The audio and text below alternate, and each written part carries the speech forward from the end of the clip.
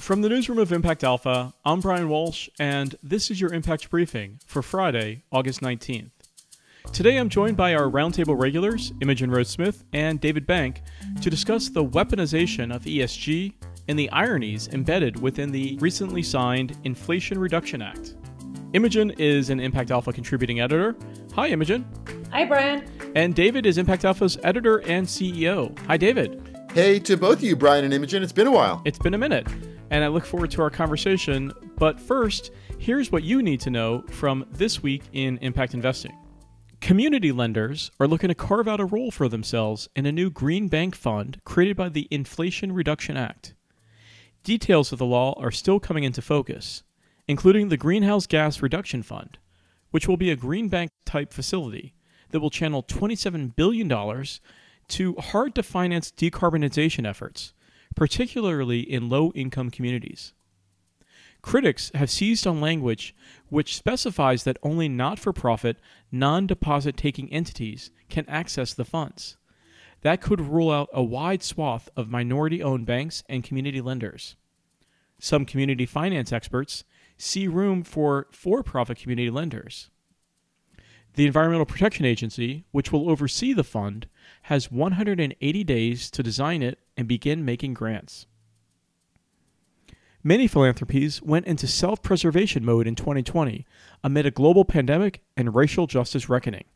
In contrast, Ford, Rockefeller, MacArthur, and at least 6 other foundations moved to increase their giving to meet what the Ford Foundation's Darren Walker called an existential challenge to the future of the nonprofit sector.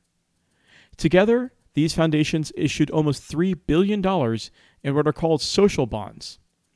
Ford has spent more than $900 million of the $1 billion it alone raised. More than 70% of the grants that Ford made have gone to organizations led by people of color. Urban Innovation Fund secured $121 million for its Smart Cities Fund. As many as 5 out of 6 people in the U.S. live in urban areas.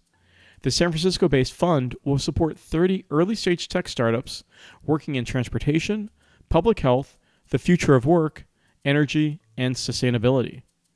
Despite the slowdown in tech funding, Urban Innovation said it added a $20 million co-fund for follow-on rounds to meet strong investor demand. And finally, the International Finance Corporation, IFC, partnered with Aspiration and a $10 million fund to lift the quality of carbon credits. The low quality of many carbon credits from nature-based solutions has held back the growth in the so-called voluntary carbon market. You may know Aspiration as an eco-friendly digital bank, but is also both one of the largest developers of and investors in nature-based carbon credits. The Carbon Opportunities Fund will initially source up to 700,000 high-quality credits, each representing a metric ton of carbon, and they'll tokenize them. Other partners include biodiversity investor Cultivo and blockchain firm provider Chia Network. It wasn't that long ago when hardly anyone knew what ESG was, but suddenly the term is now everywhere. At least 17 states are working on anti-ESG laws that would ban banks that are cutting out fossil fuels or gun makers, supporting abortion, or committing other sins of what they describe as wokeness. So, David, how is this ESG backlash playing out?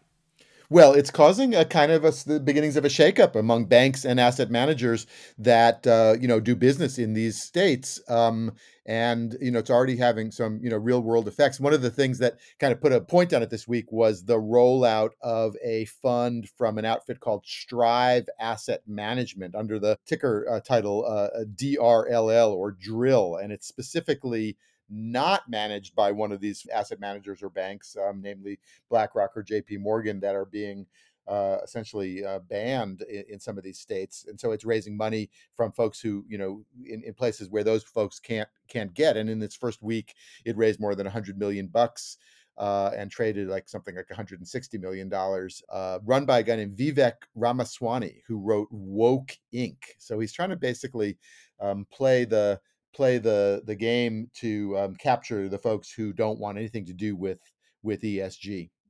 The legislation that's happening in these states, and they're basically all following the same playbook, and the language is is similar, although there are slight distinctions. But effectively, what they're doing is they're targeting two things. They're saying you can't invest in businesses that are basically attacking the fossil fuel industry, or to their mind attacking the fossil fuel industry, because that's not really true. And also, the states can't contract with these businesses. So from an investment management standpoint, so historically there's a long history of sort of effectively divestment legislation, right? So going back to the anti-apartheid movement and trying to get pension plans and other stakeholders to stop investing in companies that were doing business in apartheid South Africa. Fast forward, we had the Sudan divestment movement, the Israel divestment movement, and that was not doing business with companies that were threatening Israel.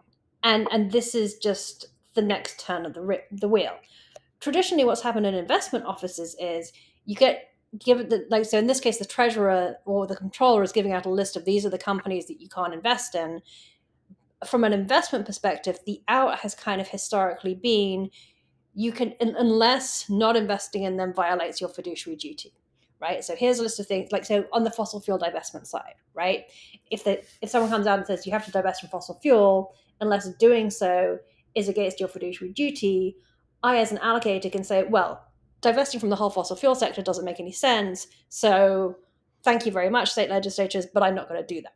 What is different about this, which is what makes this new asset management firm so interesting, is it's also saying you can't do business with those companies. So if BlackRock's on the naughty list because BlackRock is running around talking about climate change, and the states come out and say BlackRock is a company that you can't do business with, it's going to be very hard for allocators in those states to allocate more money to BlackRock, especially because BlackRock is an index fund, so they can just go out and find another fund that doesn't, quote unquote, support this woke agenda. So that's what's making these laws arguably a much bigger deal than what has happened in the past. That's what makes this law have teeth, as you say, and it does mean real fees and stuff for the asset managers. But the irony of it is that in many cases, these states are going to be paying more for getting their bonds out there. They're either going to not get as good a pricing because they don't have as good a manager. They might go with regional managers. There's a story that Texas put out a bond and may have cost itself several hundred millions of dollars, and they're paying more. They're almost biting off their nose to spite their face. They say that ESG is cutting their performance, and then they're cutting their own performance. They absolutely are, and part of it, and that's it to me, like, long term, this feels like it's going to be a bigger problem for Texas than it is for JP Morgan, right? At the end of the day, sure, like, the muni bond desk at JP Morgan's a bit sad, and people who worked for JP Morgan in Texas and can no longer work for JP Morgan in Texas are going to be sad, but it's more negatively going to impact the ability of these states to function than it is some of these Wall Street firms that they're targeting. But the other, I mean, you kind of feel a little bit for BlackRock, right? Because on the one hand, it's like they spend all this time getting attacked by the activists because they're continuing to support the fossil fuel industry. Larry Fink comes out, does his dog and pony show, and gets everyone on the right angry because, they're pro ESG. It's like they're almost like losing on both sides of the trades. And it's not like, again, it's not like the banks aren't still financing the fossil fuel industry. But again, the lawmakers don't care, right? What's happening here is you're having state legislatures that have been, hijacked by the MAGA crowd that are putting in place laws that have real life implications that they're not even thinking through because they don't really care. They just want to pursue, this anti-woke agenda at all costs, and that win. And so it's sort of, this is just part of the broader political environment in which we find ourselves, right? And it's sort of, somewhat naive to assume that ESG wasn't going to become a target for this. Right. It's this idea of short term versus long term, and short term, it's worth the cost to these states in order to own the libs, is worth the cost of worse financing and a lower returns for them, as opposed to long term, realizing that exiting and transitioning from the fossil fuel economy is actually going to be good for the long-term material financial performance of these underlying investments. It's interesting that the way you laid out, BlackRock's contradiction, you're sort of damned if you do, damned if you don't. And it's kind of an interesting contradiction in this whole discussion, which is that the ESG opponents, sort of paint the ESG movement as this encroaching, transformation of finance. And they, the premise of Woke Inc. is that the left has taken over corporate America and is pursuing this woke agenda from the high precincts of corporate America. Whereas, on the so-called left or whatnot, people are saying, that ESG has sort of failed to live up to its promise to really make any much of a dent in impact. So you have the sort of two sides kind of flipping on the argument. Yeah, I mean, again, I think that along these lines, I think the example of Disney is such a fascinating one, right? Because you don't think of Disney as being a woke progressive company, quite the opposite.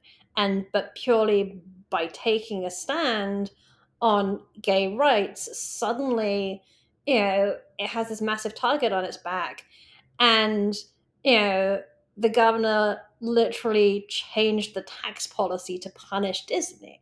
Like, how is that a Republican agenda? It's almost the opposite. And so that's sort of, I mean, again, it's part of this broader place that we find ourselves in, where there's this sort of upside down logic that is happening to a lot of these discussions on basically the right that are also like largely being done in bad faith. And this is just a further example of it. Won't there be kind of a natural experiment? I mean, there will be, at some level, whether ESG does or doesn't exact a cost or on the other hand, generate a premium. I mean, there will be some portfolios obviously that go in that direction. Now that sounds like there'll be other portfolios that but the go in other is directions. Like, most of this is indexing, right? Like that's the point. Like I can, I need to take this into consideration so long as it doesn't violate my fiduciary duty. But if I'm just indexing, I don't violate my fiduciary duty by picking another index manager instead of BlackRock, assuming, it's a decent manager. So I don't know, and I could be wrong, but I don't know that this is really going to impact allocation decisions so much as it's going to impact manager selection decisions. Can you walk us through that distinction? Yeah. So if it's just a passively managed product, then there's no over or under performance that comes from the manager itself, right? It's just an index. If I'm picking an active manager and therefore I'm assuming there's some kind of skill associated with that manager, and that's why I'm choosing that manager, then it's sort of my fiduciary duty to do a good job in picking those managers, right? That's the hard part of my job. Right. I, in theory, can turn around to the legislature and say, well, you telling me not to invest in this renewable energy manager violates my fiduciary duty because, I can see that like clean energy is a big trend, whatever it is. I can still go ahead and make that investment. However, you can see how the political backlash might be such that I really don't want to go anywhere near that renewable energy investment. So in that regard, I think human decision-making may have an impact on performance. But again, it's probably marginal because the majority of these assets are indexed. Which is just to the point that this Strive fund has no real investment idea. As you say, it's just a BlackRock index fund. His only idea was, there's going to be all this money that doesn't want to go into BlackRock and JP Morgan and other places, and I can raise a hullabaloo around wokeness and create a brand for myself and collect. And I think that is smart, right? Like most of these kind of like, Trump acolyte ETFs raise like, $200 million and don't do anything. But if you could actually create a viable alternative index business, I'm not talking about like, drill. I'm talking about you literally have like the S&P 500 index product, but you're not BlackRock. And these states, because it's not just BlackRock, right? It's State Street's on the list. Like if the major asset management businesses are all being sort of chastised for their ESG agenda, and you can set up a viable alternative, you could actually raise, enough money to make a viable business. Like that's, it's cynical and I disagree, but it's kind of smart. So speaking of ironies and contradictions, we have the new Inflation Reduction Act that, while it has funding for renewable energy and climate mitigation approaches, it also has continued funding for fossil fuels and the like. Imogen, you've looked into this a bit. Yeah, so I'm surprisingly bullish on the Inflation Reduction Act, actually. I think that, yeah, I understand the environmental activists being upset that any money at this point is going towards fossil fuels. And I understand that in the political climate that we're in, we're never going to get the level of legislation that we need to really confront the climate crisis. But this bill does quite a lot. And I actually think that uh, that the way to get climate legislation done is to couple it with fossil fuel legislation. So I think that this is because if you think about it from a sort of pragmatic electoral math perspective, there is, it's not just West Virginia. There are a bunch of states that have large fossil fuel industries and voters in those states who want to keep their jobs or don't want, the price of gas to go up. And so strategically tying these two things together makes a lot of sense. So instead of them being seen as green on the one hand and fossil on the other hand, and ever they should go to war with each other, you're saying tie them together and make it an all of the above energy strategy that lowers prices and et cetera, and then you can build a cross party alliance for it. Yeah, well, Democrats aren't going to continue to die on that hill.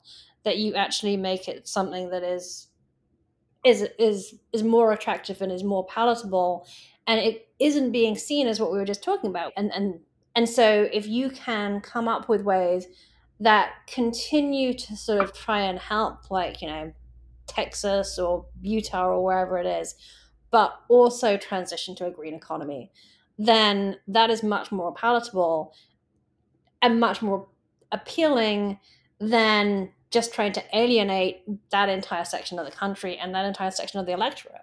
Like, it gets you out of this political stalemate that we've been stuck in for the last 20 years. Well, it is interesting. I was thinking, about one of the provisions in the bill that people have called out, which is, essentially a way to protect something called the Mountain Valley Pipeline it runs from West Virginia to Virginia, I guess, to deliver fracked natural gas. And this is sort of a pet project of Manchin's, and people say that some of the provisions there in terms of the permitting reform and other things are a way to get that um, pipeline through. And of course, you've been Imogen, among the proponents of having to kill off pipelines because they're essentially locking in fossil fuel infrastructure for 20, 40, 50 years. So what do you think about that? Yeah, again, I think from an investor standpoint, we should not be capitalizing and financing the building of infrastructure that makes no sense over the long term. But that's an investment position. That's not a public policy position, right? Like, if I have to. So could that's what I was getting at. Can that be in the bill? But either the political situation, people lying down on in front of bulldozers, kind of thing, because it does cross a bunch of, creeks and things, and has a whole environmental footprint that is what he's trying to get around with this permitting reform. So that's one issue, of course. But the broader issue which you're raising is maybe they're going to be stranded assets and not make financial sense, and so they can have whatever legislation they want, but nobody's gonna want to ship fracked natural gas somehow. Exactly, and that's what we already have with a bunch of pipelines. So is it ideal? No, but if it gets us much further along in the right direction, then it makes a lot of sense. And then combine that with the sort of the macro condition, right?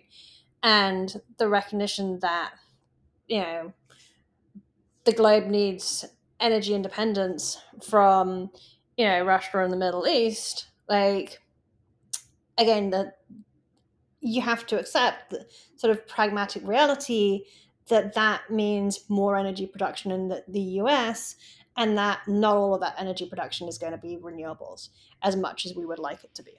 And then we can get to things like carbon capture and other things, which, are also similarly being critiqued as, a way to sort of extend the life of fossil fuel plants and other things. But again, if you want to, run the economy, you're going to have to, capture some carbon. And so maybe we do want to get that business, that industry up and running. And there's some pretty hefty subsidies for that kind of thing that are really going to kick off that industry. There's similar for hydrogen, is set for takeoff. Similar for things like green cement and things are set to take off. There's some very game-changing investments between this and the Infrastructure Act. I think we're going to see a huge boom in investment, following this money. And I think that gets to the point of like, what is different between ESG and sustainability, right? And this is where I kind of think that there is room for optimism, right? That the legislation that we've seen passed will create investment opportunities in the sustainable economy, and that you are going to see capital move into that, and that in turn will drive investment returns, right? This isn't an ideological discussion any longer. This is an investment and a markets discussion, and I think that's sort of ultimately what leaves me with some hope and optimism that effectively, the markets and investment will out, and we will, we will transition to a clean economy.